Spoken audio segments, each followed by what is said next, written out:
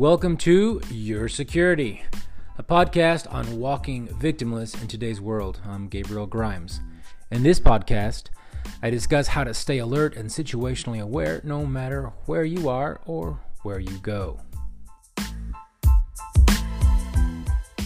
Okay, it's been all over the news. The death of now 6 tourists in the Dominican Republic. Now, what can you do? How are you going to be prepared for something like that? Because that's what this podcast is all about. Being prepared, right? Because when you're prepared and you have a plan, then you could execute the plan when something goes wrong. And that's the whole idea. Without a plan, you're trying to figure things out on the fly, and that doesn't always. Now, I'm not saying it doesn't happen on occasion, but it doesn't always work out well for you. So this is what I want you guys to do. I want you guys to grab a cup of coffee or your favorite beverage and enjoy that while you listen to me as we talk about these 6 individuals who this event in the Dominican Republic where now 6 people have died. I am sitting in my car, which is the ultimate sound studio here in the lovely city of the Woodlands, Texas. In my left hand, I am holding a protein shake that my wife so graciously made for me. It has a little bit of coffee. It has peanut butter, which makes it all much better. And then we have a non-dairy based protein powder. I don't know exactly what the name of it is. It's something that we give my daughter. We have a little bit extra, and I get to drink it. So if you'll excuse me, let me take a quick drink of this, and then we'll get to the story. Tastes amazing, by the way. So let me tell you about the story. This is what's going on. So here we have 3 tourists at the hotels in the Dominican Republic, including inclusive hotels, have died within few days of each other. The interesting thing about this is all 3 of them arrived on the same day, May 25th, but they're in different hotels. And they all died of the same thing, respiratory failure and pulmonary edema. Okay, so they all had similar complaints as well. They complained of not feeling well, and then they were found dead. So some of the things that we can see from this is some of them. Well, let me go back. 3 other deaths have also been identified with similar characteristics coming from the Dominican Republic as well. So we have 3 people arriving, or 3 people arriving on the same day, May 25th of 2019, and then they die within a week of arriving. And then we have 3 other deaths that have been identified from the Dominican Republic. There are people that have gone to the Dominican Republic. They vacationed there, and then some people have died there. Some people have come back home to the States and have also passed away. And as more and more of these stories come out, additional stories of people who have survived really strong illnesses in the Dominican Republic have also come up as well. Now, who knows if all of these things are related? It is highly suspicious that people are dying of the same thing in the city, right? So I won't deny that. It's really, really suspicious. It really deserves some investigation to see what is going on, to stop whatever it is that's causing these people to become deathly ill and pass away. But I don't know yet, and no one knows really what it is that's causing them to die. Or, as the other stories have come out, what is it that's causing other people to be very ill when they go in the Dominican Republic? A lot of people are talking about how they were drinking from the minibar. Is that a thing? Is that something that is that we should all be concerned about? I don't know. I know that because of this, Uh, in places like the Dominican Republic, where a lot of their income, their national income, is attributed to tourism, they will be focused really hard on regulating that industry so that more people come in. So I would only imagine that after this investigation, whether or not mini bars are attributed to the illness, there will be some sort of regulation or law that will require hotels to have a higher standard for their mini bars and for the food that they offer there in the rooms. In any case, the point is traveling in any way, shape, or form internationally and becoming deathly ill. How are you going to deal with that? Have you ever thought of this? You know, as a 40-something-year-old, I think of it now, but when I was, growing up, I never thought of it. And when I was going into, the corporate world, I never thought of it either. I mean, you just go, and if you were ill, you took an aspirin, and you just, kept moving. And if you had you ate something that didn't agree with you, you took an Imodium, and you kept going. But now that I've gone through quite a lot of life experiences, I have to say that having travel insurance is really important. I remember as a corporate security manager, there was one individual who went to Rio de Janeiro, and he had shellfish. Well, he calls me. I get a phone call at 3 o'clock in the morning, and he's like, I think I need to get medical attention. I'm like, well, what is it? And he shows me, he sends me an image of his face, and his face is completely swollen up. He can't even see, and he's having difficulty breathing. So what would you do in that case? You are in another country. You may or may not be able to speak the language, and yet you are ill, and you know that your life probably depends on getting some medical attention really quickly. Well, at the time, we had a great service called International SOS, and you can find that online. It is a great travel insurance, and it goes even beyond the travel insurance, medical insurance. But it's a great company. I highly recommend it. I am not getting any money from them, so don't think that I'm getting anything from this. But I do highly recommend it. We use them all the time. So all I had to do with my friend was to tell them, explain to him what hospital he needed to go to. I already spoke to International SOS. International SOS had already called the hospital and had told them that someone was coming in with the characteristics or the issues that my friend was having. So everything was ready. My friend wasn't feeling up to the task of actually driving, and so we had a ambulance come and pick him up and take him to the hospital. And everything was covered by International SOS. Fantastic, right? That's the kind of insurance you want.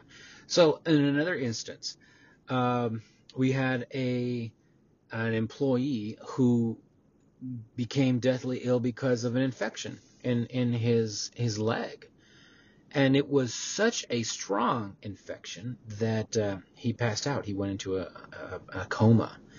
It started to affect his kidneys. He started having kidney failure.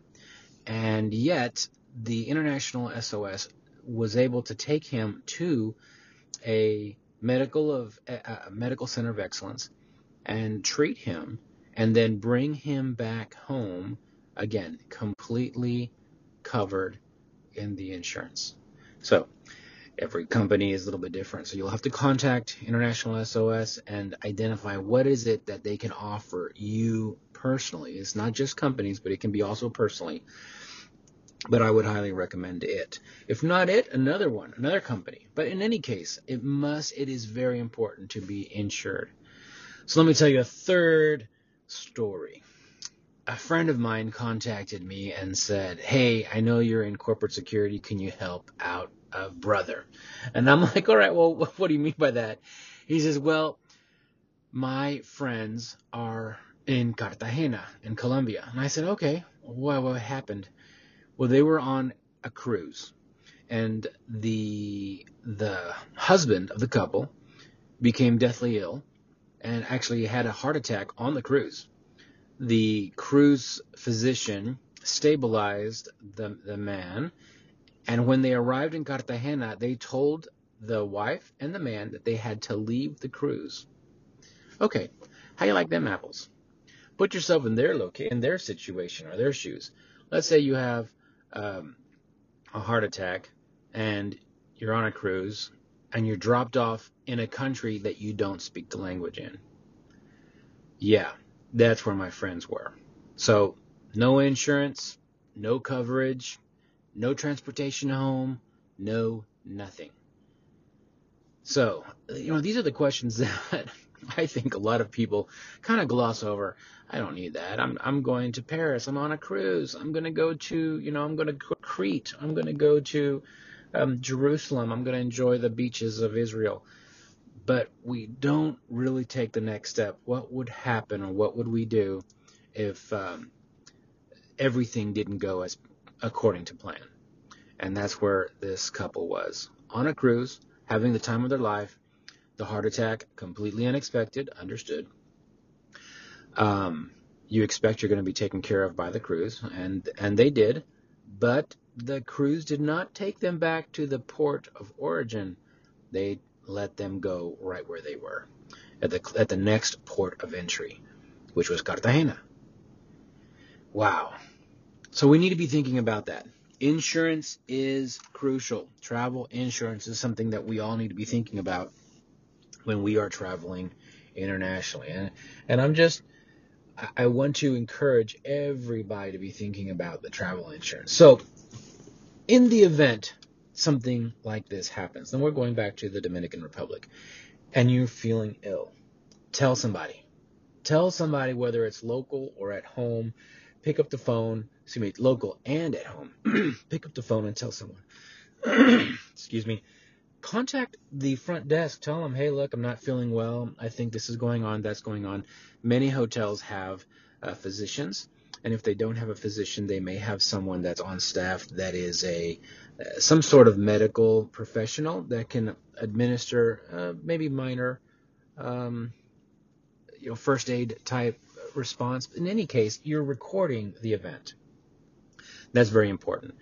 Also, when you're calling home, you can also be recording the event as well. And I think this is a little bit morbid, but it's important for everyone to know, so that if, and I say if, you can't respond.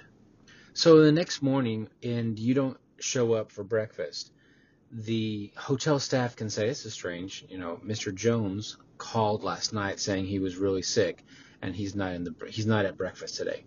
Well, hopefully they'll follow up on that and they'll look for you. Same thing with your family at home.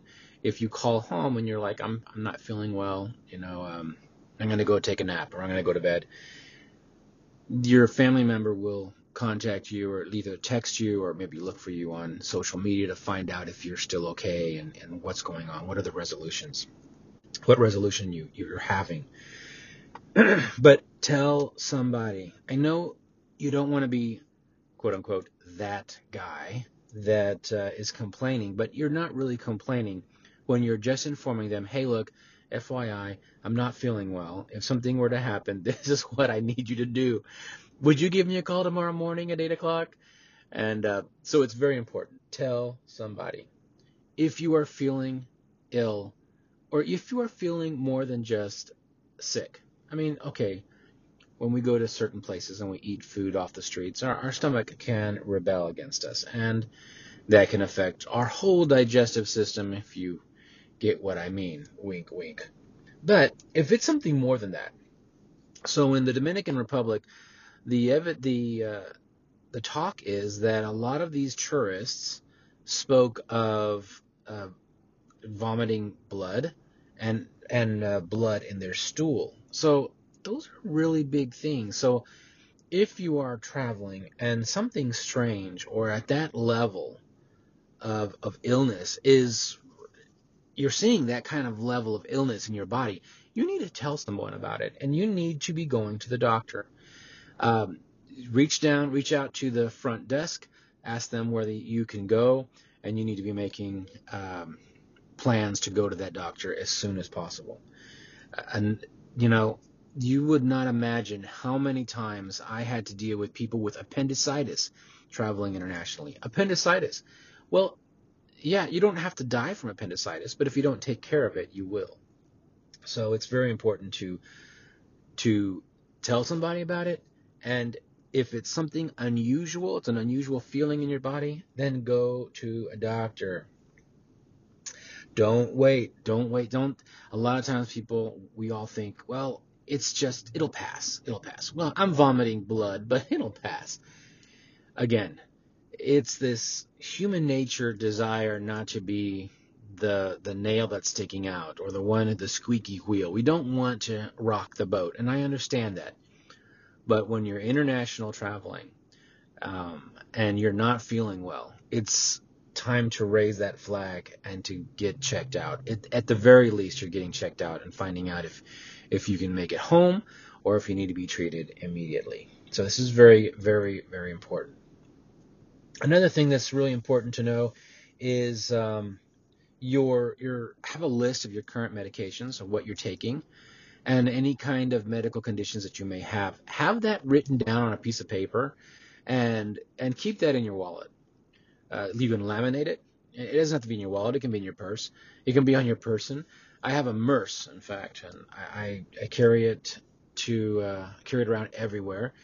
And of course, it is the brunt of all my family jokes, but it's great. I can carry so much stuff in there and none in my pockets. In any case, carry that list of the current medications you're on and also the any prescriptions that you may have or you may need and any kind of medical conditions. It's super important because what happens is if you are in a situation where you are unconscious or you're unable to speak, that is what's going to help the doctors address any issues that they can find in your body. The last thing you want to be experiencing is being overseas, unable to talk, recovering or trying to deal with some sort of medical issue, and the doctor gives you the wrong medication or a medication that hurts you because of other medication that you're on. So it's really important to have that list. And if you don't have any medical conditions and you're not on any medications, that's great. That's fantastic. In any case, still have an emergency number, emergency point of contact on a card in your wallet or purse or Merce because they will know who to contact. Let's say you're walking down the street and you sprain your ankle and you're, let's say, a mile away or 5 blocks away from your hotel. Now, we have Uber, but not every country has Uber. Not every city has Uber. What if your phone doesn't work? How are you going to get back to the hospital, to the hotel, or to the hospital? It may not work. So what if you fall and you become unconscious? What if you forget who you are? I know this sounds like a worry type complaint, but I'm not worrying, and I'm not putting a lot of fear. I don't want to put fear in you, but I am trying to think of all the different possibilities that could happen to an average Joe, traveling internationally. It has happened. It does happen. As a corporate security manager, I've seen it happen so many times, and that is what I'm trying to do. Think of all the different possibilities, all the different issues that could happen, and make a plan for it. How would you deal with it? All right, well, is any of this making sense? Do you have a story you would like to share? I would love to hear it. If you're on Anchor, you can send me a message, and I'd love that. I'll put that onto my next podcast. Don't forget to subscribe to this podcast. I enjoy bringing you the best security hacks twice a week.